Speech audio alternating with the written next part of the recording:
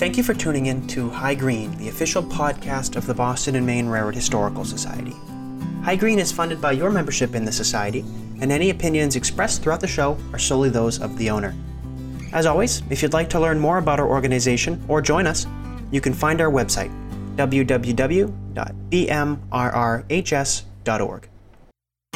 Perhaps this story hasn't been told in B&M circles, but it's a B&M story and it's a good one. Oh my God, he says, I don't think I ever saw a train down here before. He was amused.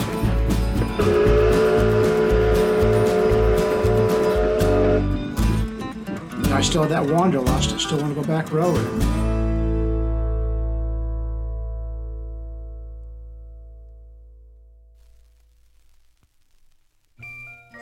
As we head into the holiday season, be sure to check out our online store for all kinds of great Boston and Maine themed gifts. You can find things like our 16-ounce glasses emblazoned with the Minuteman logo, our discs including all editions of our magazine, the B&M Bulletin, up to 2020. We also have winter jackets, sweatshirts, hoodies, winter hats, baseball hats, t-shirts, and all kinds of great books and reading material, including our latest publication, Steam Trains of Yesteryear, the Monadnock Steam Town in Northern Story, which chronicles one of the earliest tourist railroad operations on Boston and Maine trackage. You can head right on over to our online store to find all of these and many more things for the Boston and Maine fan in your life. Or maybe even a little holiday gift for yourself. And from all of us here at the Boston and Maine Railroad Historical Society, we'd like to wish you a happy, safe, and healthy holiday season. Thank you so much for your support.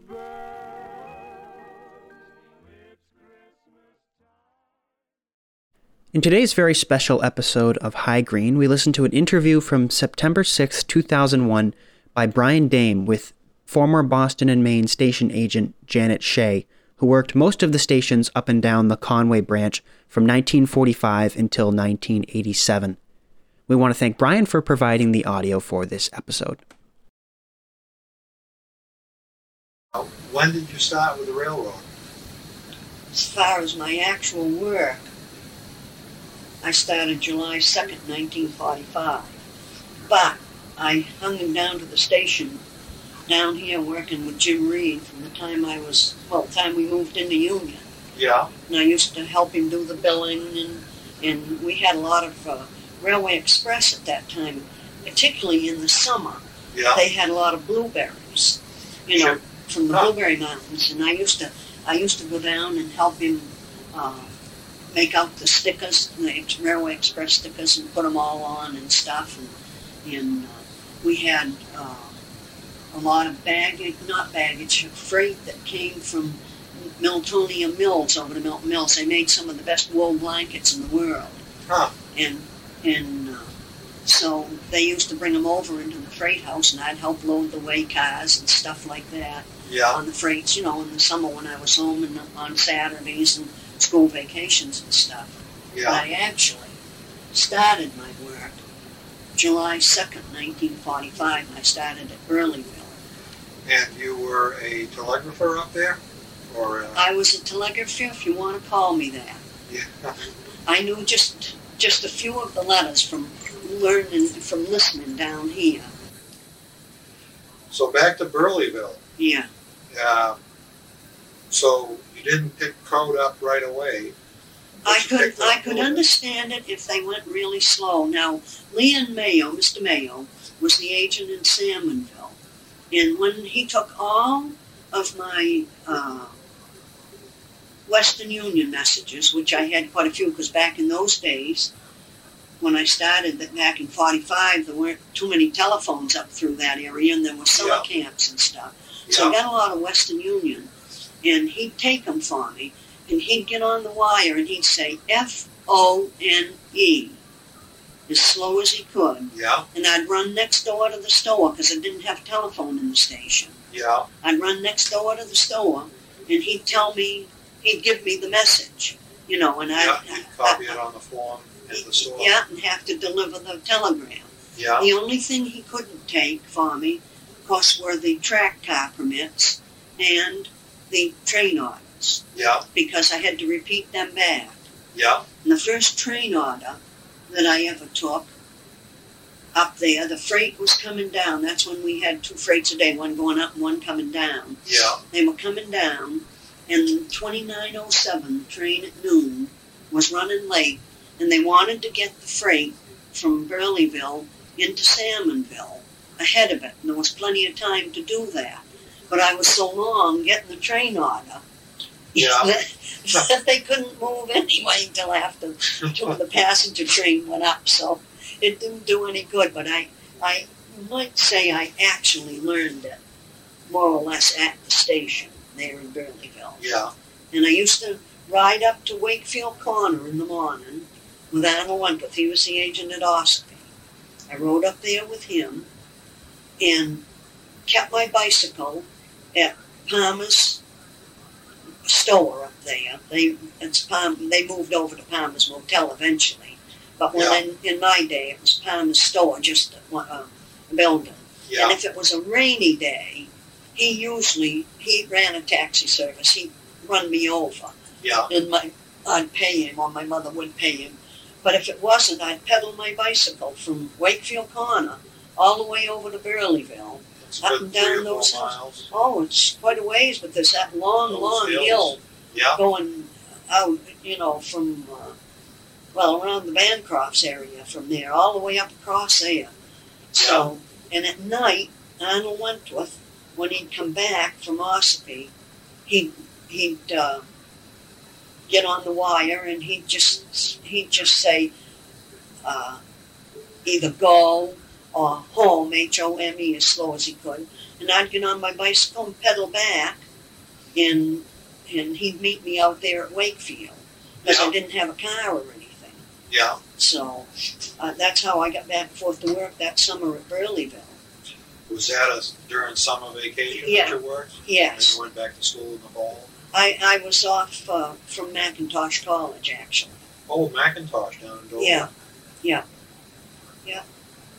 Huh. So that's how I got back and forth to work, mainly by bicycle and with Arnold as Yeah. far as Wakefield. Yeah.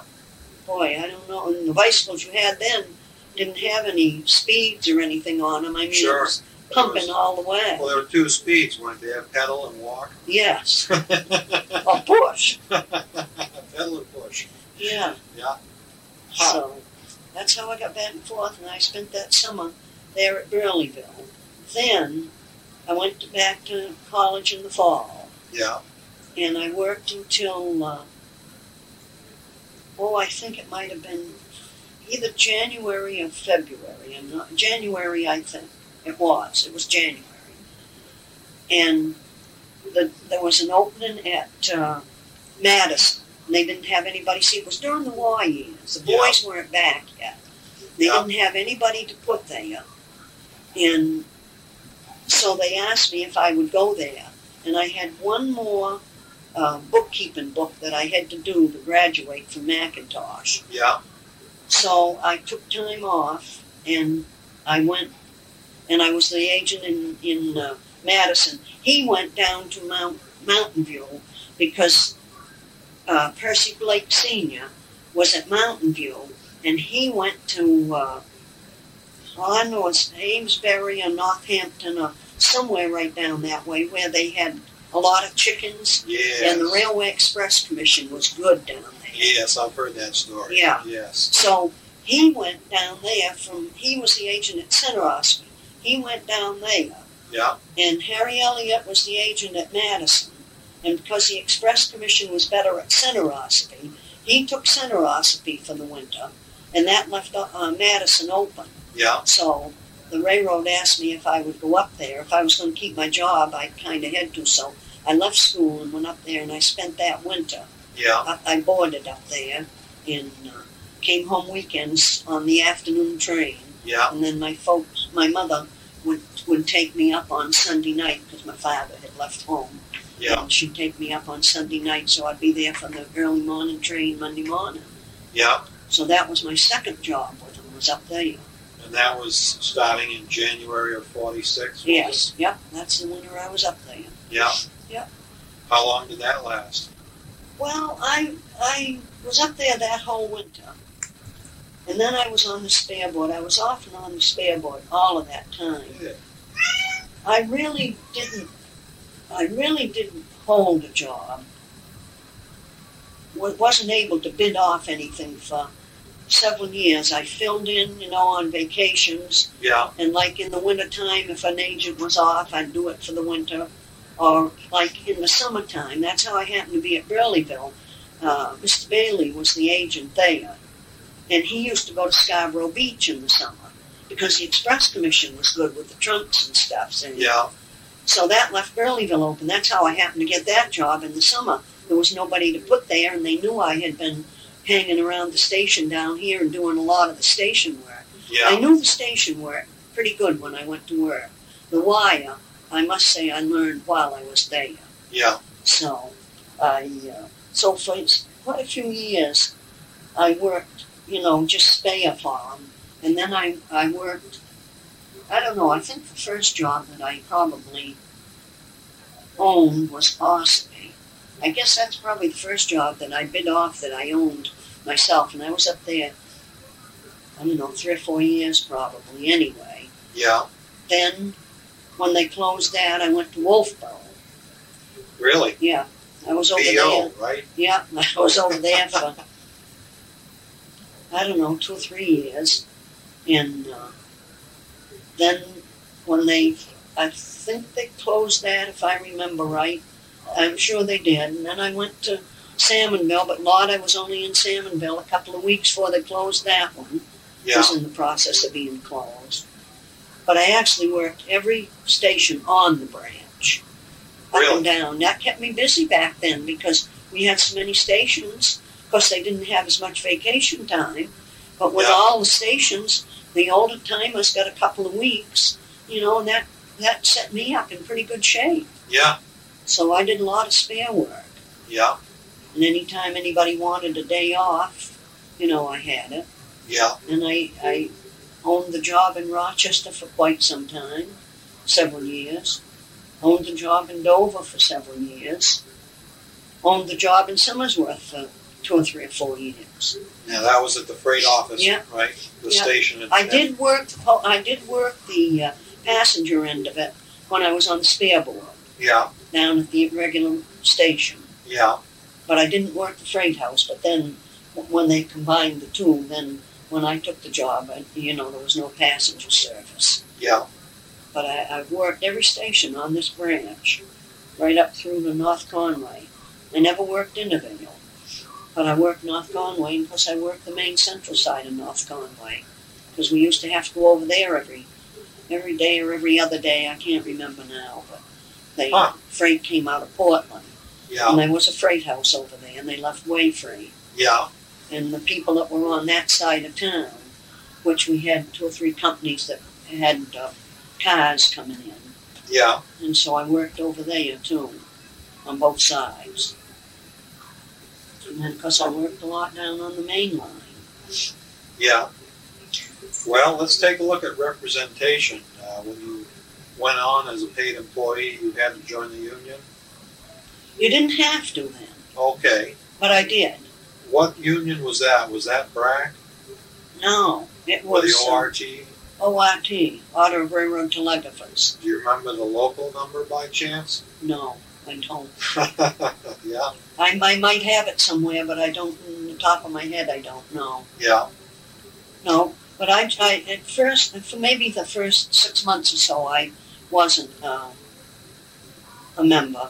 But then one of the guys said to me one day, one of the agents, he said, it isn't fair for the people that we're carrying and the ones that aren't paying their dues. So I took the hint, and I've been a member ever since. I've got, my 45-year pin. I think that's the last one I got was a 45-year pin. Yeah. So I've kept my membership in it. Yeah. Now, of course, you've got to be in it or you can't work. Right. Closed shop, so. Yeah. Huh. But So- I never really approved of all of the things that the union went after. I would rather have had security than more pay. Yeah. Long-term versus short-term. Yes. And it seemed like every time there was something going on, they were after more pay. Yeah. And I just, I didn't go along with it, but I was a union member and I had to. Yeah. Because I honored all their strikes too whenever there were any, naturally. I went to work in Billerica, and on the third day, the lines went up, the Boilermakers went out, and I wasn't yet in the union.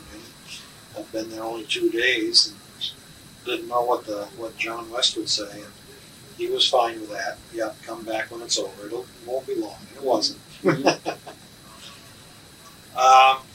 People. Yeah. Books and magazines will nauseate you with trains and locomotives, but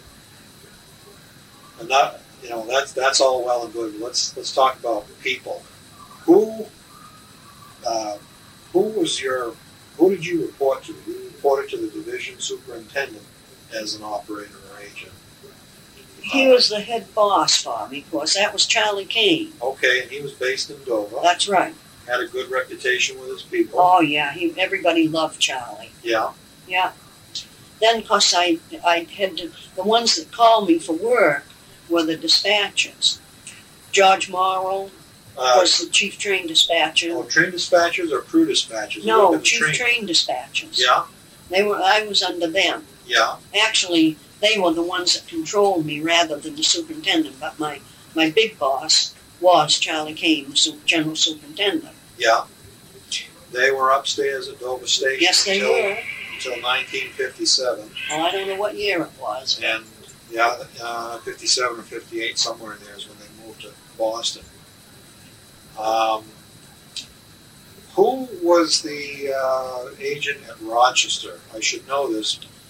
Well, in my day, the agent in Rochester, the ticket agent was Harry Lenfest. Yeah. And his assistant that worked in the morning. Harry didn't come on until, I'm going to say, 11 o'clock or so. Yeah. But Carl Appleby was in the morning there. Yeah. And when Harry would show up there, he would go to Garnick. And you spent the afternoon at the Garnick State Freight House. Okay. And I can't remember who was down to the freight house, who was the agent. I should know, and I can't remember, because we only saw them occasionally. They'd come up. That was a whole different crew down there. And I should remember the freight agent, but I can't. And that, of course, is what is now the KSE Hall. That's right. Yep. Yep. But I worked I never worked in the freight office down there. Yeah. I did all my work up on the upper end of the ticket office until they did away with the freight, and then one agent was both. Yeah. Then I handled plenty of freight in those days. Yeah. But the B&M trucks took our way freight and brought it in. Yeah. So, but I handled a lot of that, a lot of freight there. Yeah. Now, in going through the old employee magazines, I saw an entry in there that a crossing tender at Portland Street or Summer Street, Summer Street. Was there you recall a crossing tender at Portland Street, Summer Street in Rochester? Not when I was there. Okay. That I can remember. Because the guy's last name was Dame, and I figured someday I'd have to tie that all together. No. Find out who that was. No, I never saw any of them. Yeah. That was before my time down there, apparently. Yeah. And of course, that was in the early days. That was the big station. And yeah. Later. Yeah. Later, they sold the real estate and went to town with the freight house, with the section house, converted that to the station. Yeah. Do you recall having the wire come in? I remember as a kid that there was a pole next to the freight house, a telegraph pole. The telegraph was already in any time I've ever worked in any of the stations. Yeah. So in the freight house at Rochester, being the section house, there was telegraph there. And well, I don't know, because I never worked on that end. But it was in the ticket office. This being a little freight office that you left Rochester. Oh, on mine? Yes. Oh, when I left? Yes. That was the old section house there that was set up. Yeah. When did that become the agency? have been right around 1960, I would guess, when they... Well, first we were in a caboose down behind Merrimack Farmers. Yeah. That was our office when they did away with the freight house and the station and stuff. Wow, I never heard of that. Oh, yeah, I worked in that caboose a lot. We didn't have any bathroom facilities. Yeah. It was all right for the men, but I used to go into Merrimack Farmers to use their bathroom. Yeah. They had to make an agreement with them because they had to provide me with bathrooms. Sure. Yeah, I worked in that caboose. How about that? Yeah. Yeah. Huh. Had a telegraph in there and... No, we did everything by telephone. By telephone by that time. Yeah. Yeah. Yeah. And then we went from there up to the section shanty. Yeah. Wow. See, I never heard that story. Yeah, I was on that track. Well, it's that one that goes in by their warehouse.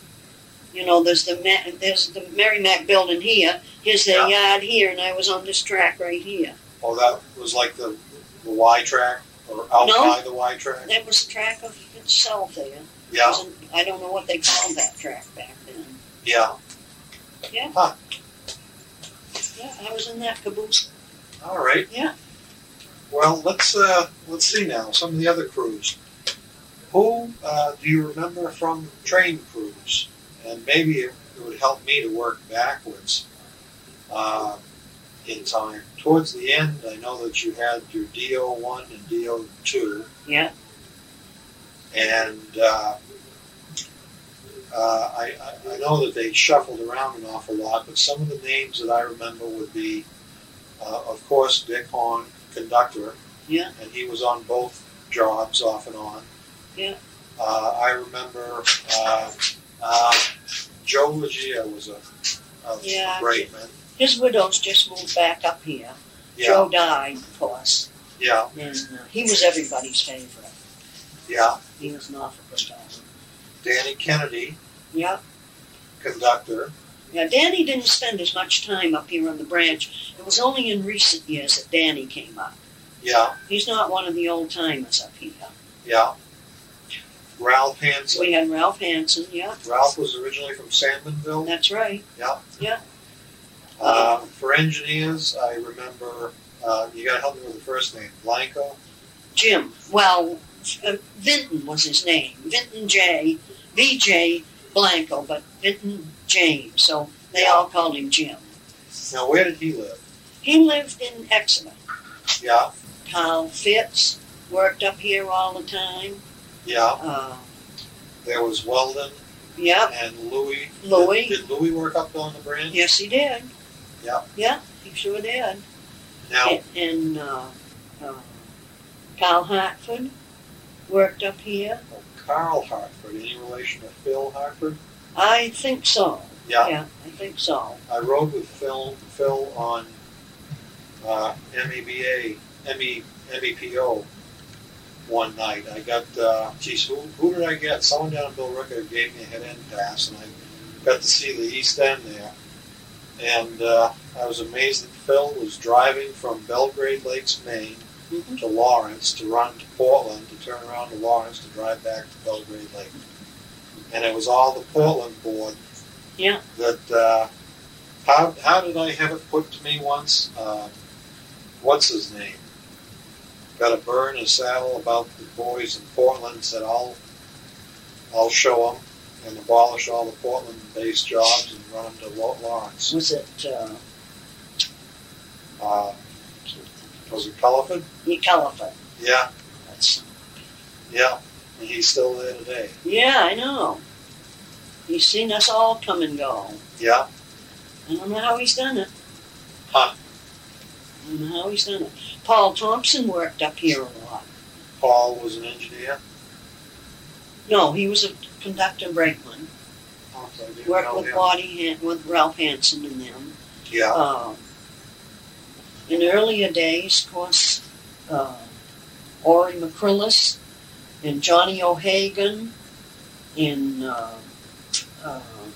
Rosie Bowen. Yeah. They all worked up here. Herbie Hatch lived in Salmonville. He worked there here. Roy Hooper They were all branchmen, Yeah. up and down. Were any jobs based in North Conway? Any crews based out of there, or Yes. They must have been. Yeah, we had DEI 1 and ID 2.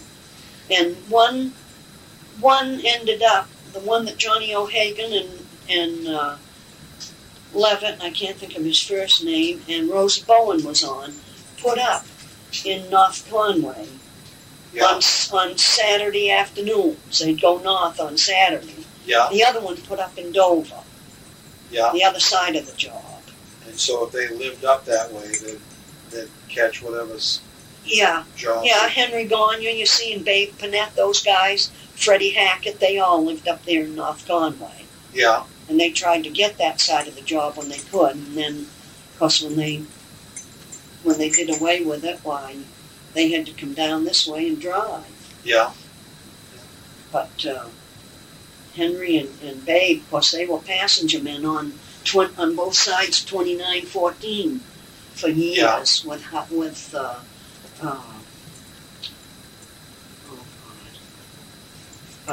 Morrill there. Not George. I can't think of his first name. And then the one that had the big win on the back of his neck. His name begins with an H. First name? No, his last name. I think begins with an H. No, Ralph Windsor. Began with a W. Ralph Windsor. Yeah. He had a big win on the back of his neck that couldn't be operated on. He had one side of 2914, and Nate Morrill had the other side of 2914. Yeah. So they went back and forth, and Howard Andrews was on 2918. He lived up there in North Conway, because that just went to Dover and back. Yeah. 2914 went to Boston and back. Yeah. So that was two-sided. But Howard's job was only one-sided. So for a long while, when I first started hanging around the trains, he had Ralph Hansen was on that train with him in the afternoon, and Edgar Allen. They were his helpers on the afternoon train, and Johnny Lyman was the baggage man. Yeah. But then, after that, I think Henry was the conductor. After Howard retired, I think Henry was the conductor on that. He went off. He didn't ever go to freight. He and Babe were passenger men. Yeah. And they didn't go to freight until they took the passenger trains off. Yeah. Then they went to freight. So they could stay here on the branch. Yeah. But Johnny Lyman, he was a baggage man up here, and he was also a passenger conductor, extra conductor, and brakeman. He worked a lot on the Friday night snow trains. I used to run the baggage car up for him. Oh, yeah? While he was picking up tickets and stuff. Yeah. For all the skiers. And he worked some out of Portland, too, when they needed him. So he was both. But Henry and Babe were basically passenger until passenger was done with. Yeah. So.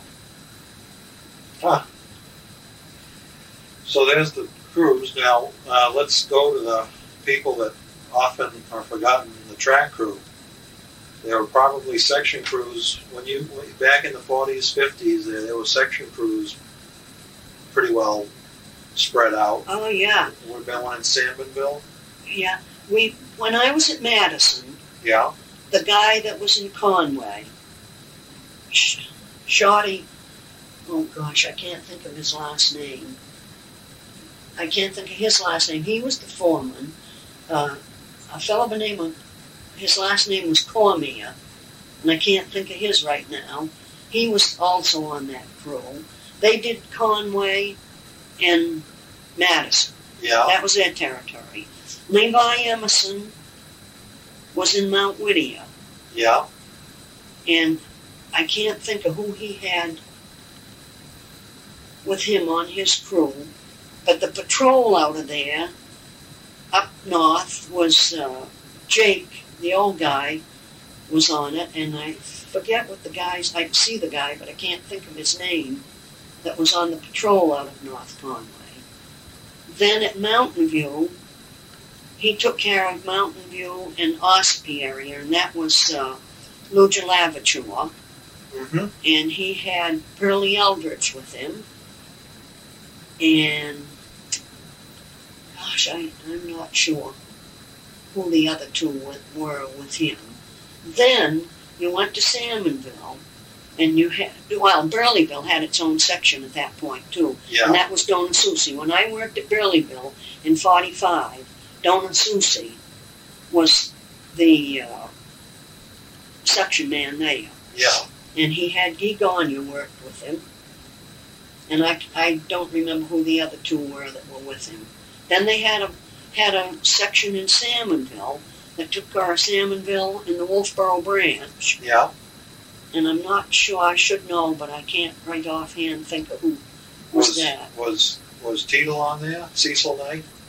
Yeah, Cecil was working. Cecil was on the Burleyville section when I worked there with Dona. Yeah. He and Guy and Dona were on the Burleyville section. Yes, he was. Yeah. Huh. And then there was a section at Milton, and John Stevens, I think, was the foreman on that one. Yeah. And then there was the one in Rochester. Well, I think there were two there, and that Godbout there. Tony Godbout. Tony Godbout was on one of them. Yeah. And then later he was the patrol out of Rollins to Wolfboro. Yeah. He, of course, was my mother's godmother's father. Is that right? And he started on the WNP. Yeah, see. Ashwood or Epping Yeah, or well, see, Jim Reed, our agent down here, did the same thing. Yeah. He was on the WNP. Okay. Quite a few of them were. So Union Jim Reed was the operator. Yes, he was. He's the one that taught me most of my stuff. Yeah. Yeah. Yeah. We had, well, we didn't count Dover because that was a general agent, and it was, we had, at Somersworth, we had Harlan Roberts, Sr. was the freight agent. Yeah. And I can't think of that guy that was down to a little short guy that was down at the passenger station. Well, Harlan was the agent over both, but we had a separate ticket agent. Yeah. And I worked that job a lot. And at one point, Elliot Storer was the ticket agent, and I worked for him a lot. Yeah. And then at Rochester, we had, of course, the freight house, and I can't remember the freight agent's name, but we had Harry Lenfest and Carl Appleby. Then at Hayes, well, Hayes, at Milton, we had Norman Wentworth, and Hayes was combined with that. I think during the war, they didn't have enough people to do it, and so they combined Hayes. I worked Hayes, though, a lot as a station, and I can't remember who it might have been. It might have been Norman at that point, and then when they combined the two, he went into Milton. Yeah. But Norman, from most of the time that I was on, was the agent at Milton and Hayes. Yeah. We had him then, because Jim was here in Union from the time I was a little girl. Yeah. Until he retired. And then we had Leon Mayo at Salmonville, and we had Mr. Bailey. I'm not sure what his first name was. We had him at Burleyville, and we had, Clarence Martin was up to Ossipee. Oh, now there's a name that comes to mind. Yeah. Clarence Martin. Yeah. Now, is it true that his grandfather was Horace Martin, inventor of the Vibroplex bug? Oh, I don't know, but I'll tell you, Clarence was one of the best operators I ever heard. Yeah. He used that bug all the time. Yeah. Well, it certainly was a Horace Martin who Yeah, was being I wouldn't dare to say. Yeah. I wouldn't dare to say. That, We had him. Where'd I tell you he was? Salmonville. Well, before him was Leon Mayo. Yeah. before him. And I guess at that point, Clarence was the agent in Ossipee. Because Mr. Rollins, Irv Rollins, was the agent in Wolfboro. Yeah. And so I think Clarence was in Ossipee. Now, I never knew the man that was there before him. Then at Mountain View, of course, we had Percy Blake. This was in my day. There was another man ahead of him that I didn't know. I mean, we had Percy Blake Sr. Then at Mount Whittier was Percy Blake Jr. Yeah. And at Madison, it was Harry Elliott. At Conway, oh God, I can't think of his name. Hmm. I can see him just as plain. Yeah. A lovely looking man and a nice man. And then we had John Siri at North Conway. And he did North Conway and what little we did in Intervale. Yeah. And then, of course, Phil Blake came over from the trail. And when his father went down there, I think it was Northampton where they had all the chickens. Yeah. And shipped them out and the eggs and stuff. And when that job came up for bid, Phil's father went down there, and Phil came over from, Buxton and that. He had several stations there. Okay. He came over from there and took them out Whittier, Mountain View Station. Okay, so I never knew that Phil started on the trail. Oh, yeah, he was over there for years. I'm not sure that... No, I don't think he started over there. I think but at perhaps least they was might there. have started in Biddeford, in the tower, years ago. AR. Yeah. Yeah. Yeah, I think so. Because those boys... And then, you see, there was Bob Blake, too, and he worked down Amesbury. Yeah. But in late years, after his father either died or left here or something, he bid off Mountain View. Mm-hmm. But he was only there a short while.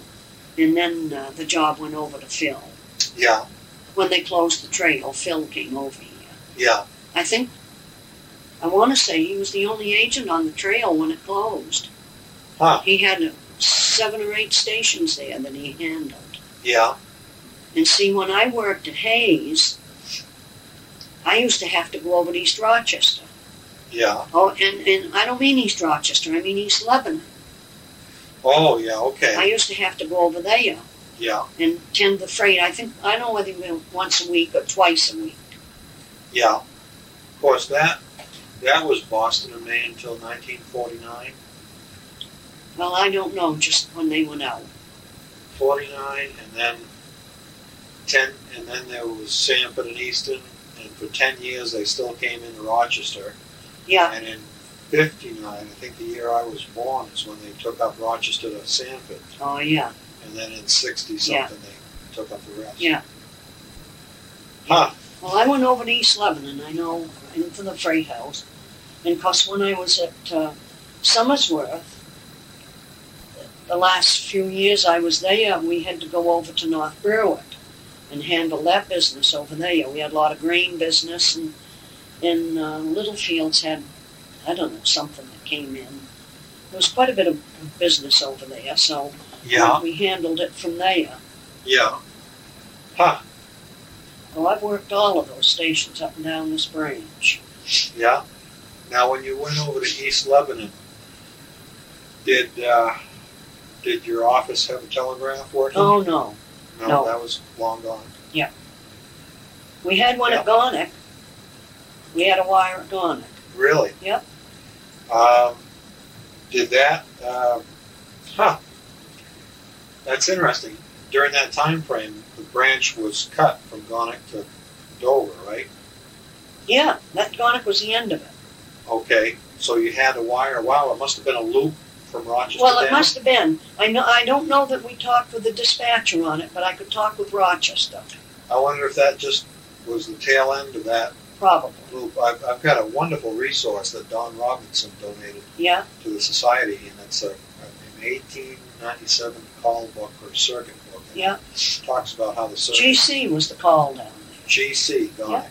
Yeah, that's because I went to Garnick School. Yeah. I can remember standing in the playground, all the kids were playing, and I'm watching the switcher over there, the brickyard. So, Alrighty. Well, we talk about wire, and I know I've gone into a lot of detail with you before, but just as long as we get the tape running here, I'll run it again.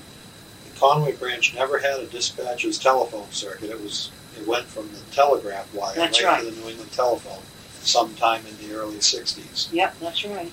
And I know that the 34 wire was one of the wires that came up here. Yeah, that was just, I don't know that came any further north than Rochester. Could be, yeah, or did that go to Wolfboro? What went out No. to Wolfboro? No, we had 16 was the Western Union one. Yeah, And I'm not sure that what our dispatcher's one was called, but 34, no, I think Jim had 34 here in Union.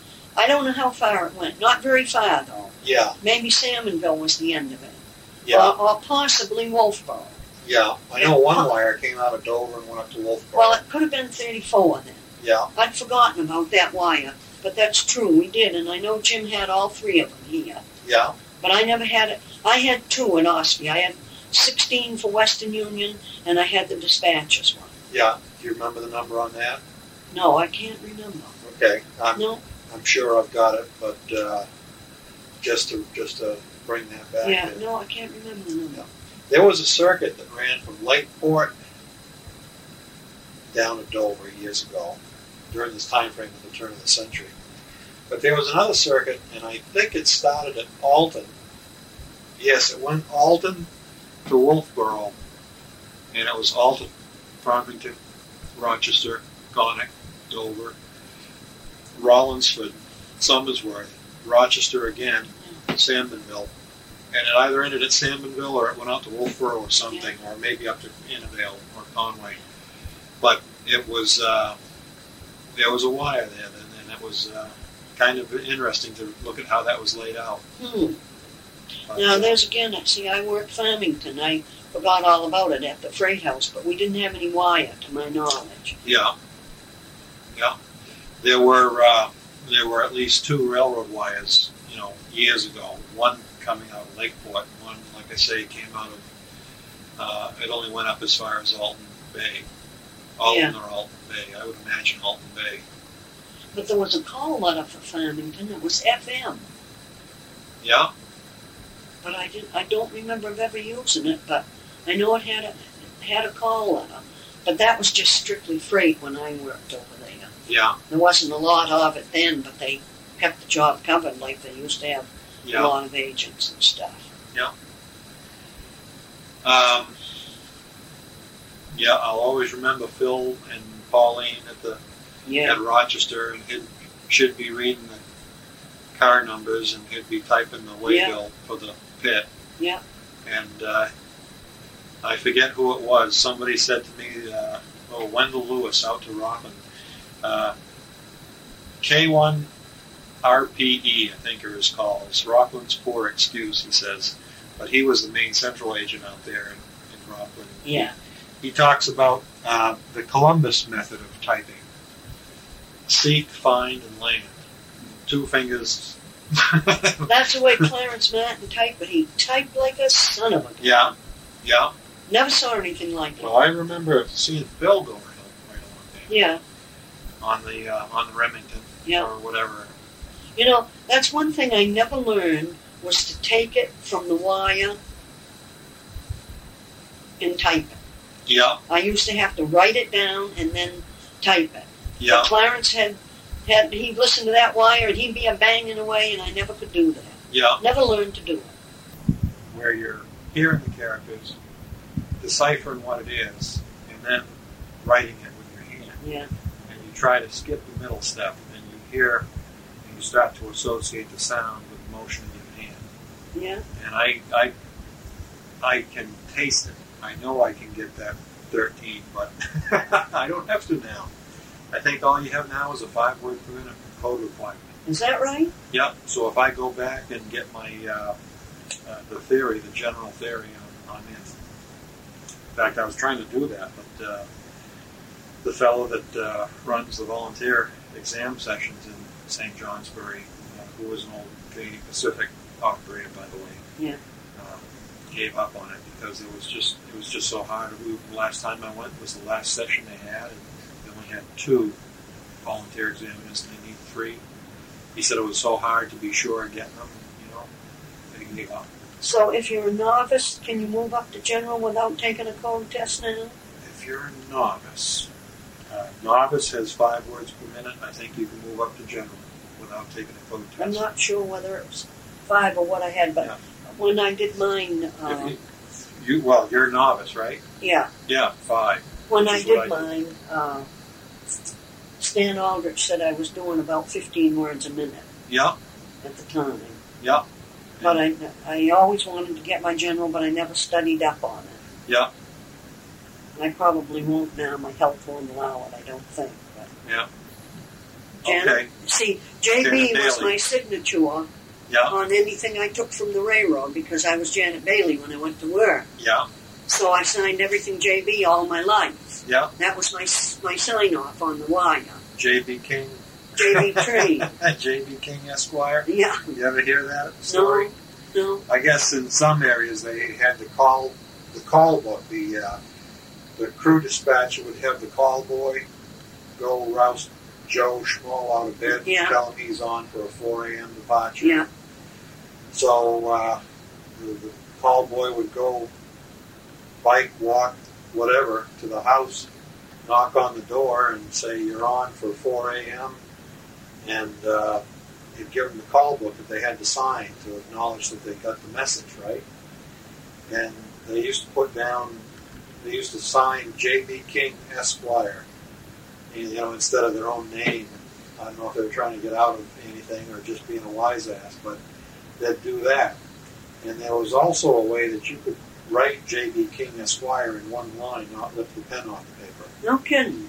And if you get the book, Treasury of Railroad Folklore, that's in there. Yeah. When we were living in Florida, that when the fellow that we were in a 2-apartment house, and the kid that was in it living with us, he worked for the railroad, for the Seaboard. And they were always coming at night. The call boy was always coming at night and knocking on the door, and we could hear him from our side. Yeah. And telling him, when he had to go to work. Yeah. But, because all my calls came by phone because they came out of the dispatcher's office in Dover. Yeah. So, well, it was a tough service, no doubt, at times. You working the spare board was pretty tough. Oh, yeah. Yeah. So. But I enjoyed every day that I ever worked for the railroad. Yeah. It was never a job for me. I looked forward to going to bed at night so I could get up in the morning and go to work. I loved it that much. And if I could have afforded it, I would have worked for nothing just to be there around the trains. I just love them. I love them today. Yeah. But we've got 5 engines. I don't know what those new engines are. There's no markings on them that are on the gravel train now. I heard them on the radio. I heard a couple interesting things on the radio tonight. Incidentally, for the tape, what is it? It's September 6th, 2001. They called in to Bill Ricca, and LLPX was the lead engine. It's got to be a leased engine. So it might be a Jeep 30, Jeep 35, Jeep 40 or something. And that was one thing. I did hear him say that they had 68 loads, 30 Everetts, and 38 Bostons. And I'm thinking 68 for the gravel train is a good haul. Yeah. That one day here, a few weeks ago, they went with 72. Yeah. 5 engines. Yeah. Yeah. The other thing is, he said, well, I'm going to have to hold you at Rollinsford because I've got a passenger extra that's coming through. Really? Amtrak extra. So it must be running a test train or qualifying runs or something. Boy, that piece of railroad is different. They'll fix that up something. I know, for him. Well, this is what I'm worried about. I don't think it will fly, Brian. Neither do I. Maybe for a little while. Yeah. But barring that, it's not going to fly, and that son of a bee is going to get his track all fixed up for nothing. Yeah. It wasn't fit to run his freights at 15 miles an hour. Yeah. And he's going to get it fixed for nothing at our expense. Look at what he did to the Con River. I know. We've been here before. I know. The only thing is I hope the feds in the state have enough money in there and have enough of their talons into him that if he acts up, they come in and seize it and give it right to him. You retired from Dover. Yes, I did. And what was the date? September 17th, 1987. That one? I got done on a disability. I had polymyalgia rheumatica, still got it, and I couldn't function anymore. I was on prednisone and stuff, and I could not keep up with the stuff, and I just didn't want to do a lousy job because I had a good reputation, and my work was usually very good. I wish my work at home was as good. And I tried to do a good job, and I know I did do a good job for them. Yeah. So I retired September 17th, 1987. Been a long while. You forget a lot in 14 years. But now, just this Sunday alone, I talked with, I guess it was Sunday. Lenny Arkeson came in to see me. Now, see, there's another name, and also Gary Arkeson. Gary's still working. Yeah. Lenny came in, he and Dot, and visited a while. While he was here, Nom Neri called. There's another name. Yeah. As an engineer. He called, and right after he called, Nom Petit called me. So I heard from three of them that one day. I tried getting a hold of Billy Malin for this. You still haven't gotten it? No, I left a message, but I'll try again some other time. Yeah. Yeah. So I saw him at Spring Hill there last year, and then the time before that he was with the Shriners parking cars at the amateur radio flea market in Rochester. Now Elmer, Billy's father, Elmer Malin, was a section man there at Burleyville at one point, and his uncle Bob Malin was also a section man. Yeah. He was a section man. Elmer was a section foreman.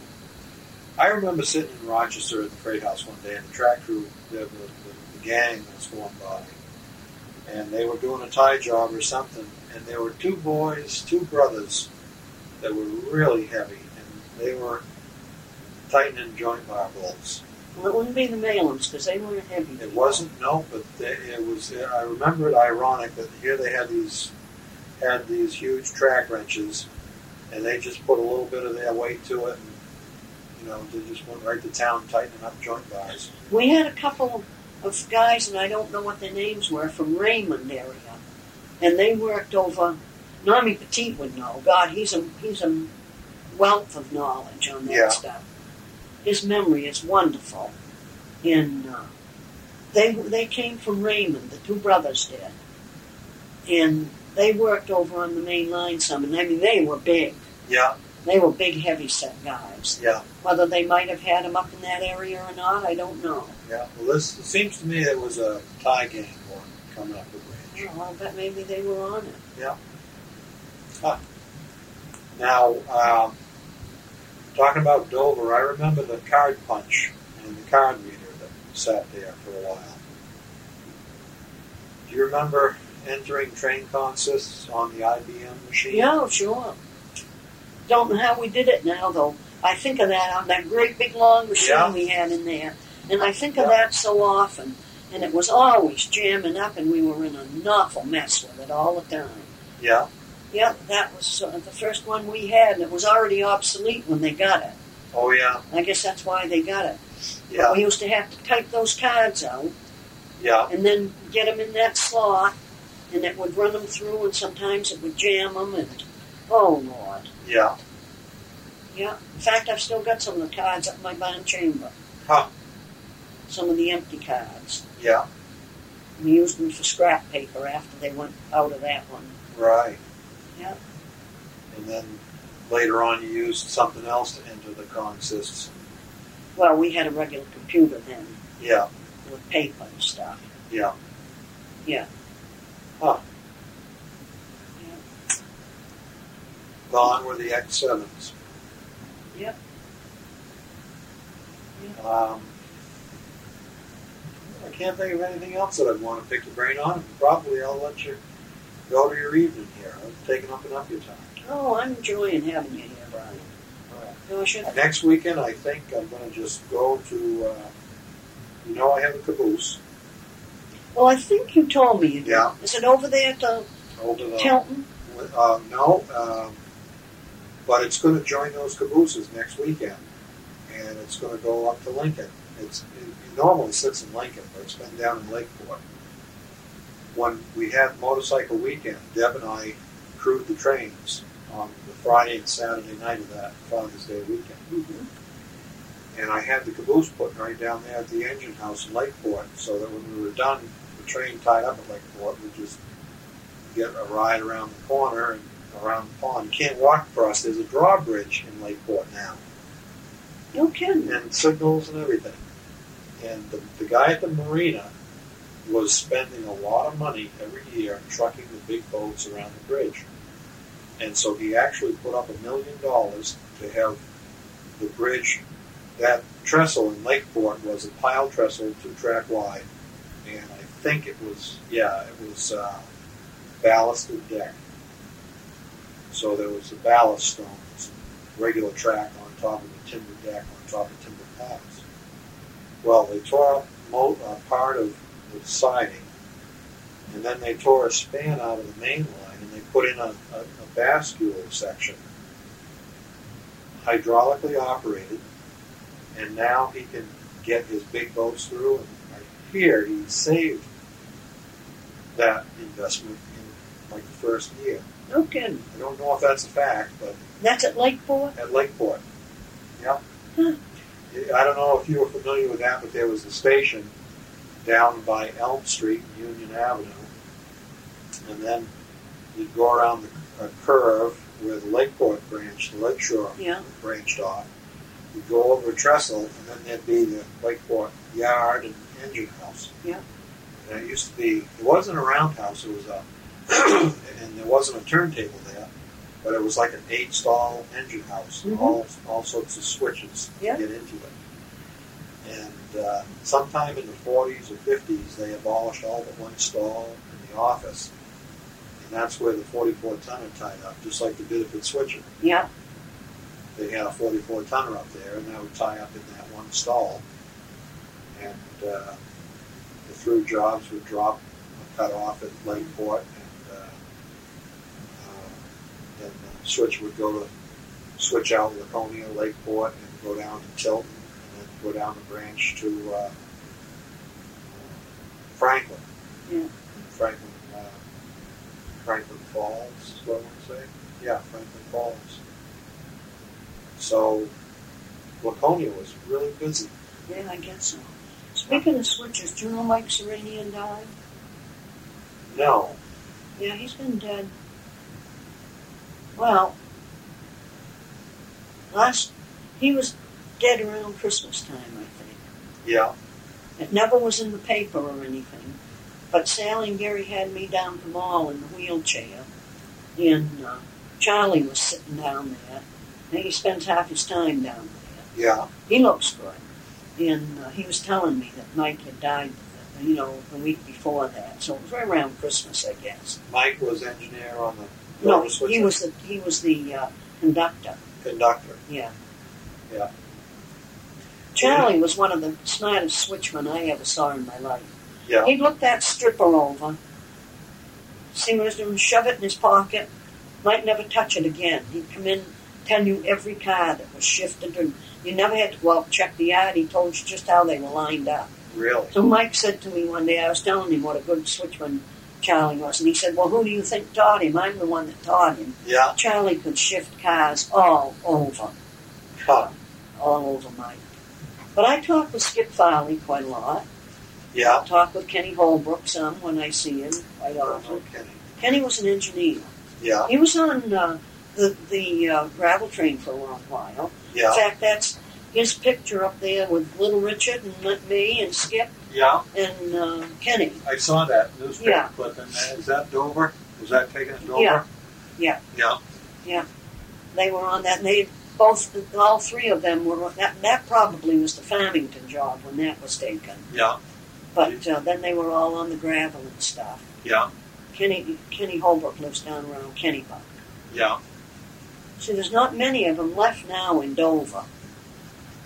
I mean, people in my generation, or that in my work era. Right. But there's few and far between now. Yeah. We're dying off like crazy. Well, it's been known to happen, and they haven't found a cure for it yet. No, and at the rate I'm going, I don't want to be immortal. Well, I don't want to live forever. I've been through too much. Yeah. it's the spirit and it's the body, and if the body is not there to support the spirit, it can be a battle, I guess. Now, this is coming from a 42-year-old, so Yeah. I don't know what I'm talking No, about, right? well, wait until you get there. I'll tell you, I've been through a lot, Brian. Well, Nobody knows. It sounded it. Yeah, about 23 hospitalizations, 4 surgeries in a year and a half. It's awful. Well, but you're looking good now. Well, the funny part of it is, for most of the time, they've all said I have looked. And there was one period where they thought they were losing me, and I did look dreadful.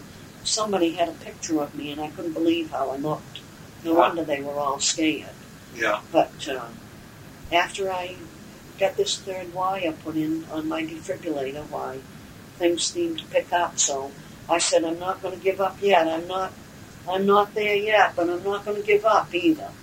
I've gone this far, and I'm not going to throw everything out to caution, though I'd like to sometimes. Yeah. I was pretty near death when they transferred me from Wentworth Douglas over to York to try and put that wire in. It was a brand new process. I was the first one they ever did it to there. Really? Yeah. Huh. And they really haven't mastered it yet. It's been done over in the Scandinavian countries for a few years now, but the FDA here wouldn't approve it. Well, I just approved the pacemaker part of it. You might have seen it on television last week. Yeah. But they have not approved the defibrillator part of it, and that will be 2 to 6 months, they tell me, before they may approve that. And but the reason that they could put the third wire in with me, they did it in July, was because I already had a pacemaker defibrillator in, and they could put the third wire in. They had approved the third wire, but nothing more. Yeah. Now they've approved the pacemaker part of it. Now they've still got to prove the defibrillator part of it, because the defibrillator is what's keeping me alive. So they can't, there's nothing more that they can do for me.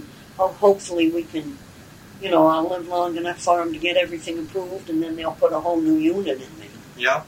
So it's kind of discouraging, because I keep going into congestive heart failure, you see. Yeah. I've got bad kidneys, and so they can't pump out, my heart's only pumping 15% of what it should. Yeah. So this device is helping me. But even then, it's not doing, real good. So I don't get anything done. Well. I sit and procrastinate. Good. I know, but I've got a ton of things I'd like to do. Yeah. What can you do? I'm alive, and I shouldn't be. 3 different times I should have not been here. They told me I was walking with an angel on my shoulder. Make a list of things that give you a smile and just focus on them. I think back of all the days that I worked and stuff, and my friends and stuff, and that keeps me going. But I have some wonderful memories.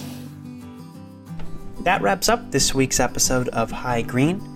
If you'd like to be on the show, or know somebody who might have some interesting stories about the Boston and Maine Railroad or its legacy, please reach out to us. You can email us at bmrrhs@gmail.com, or send us a message right on Facebook.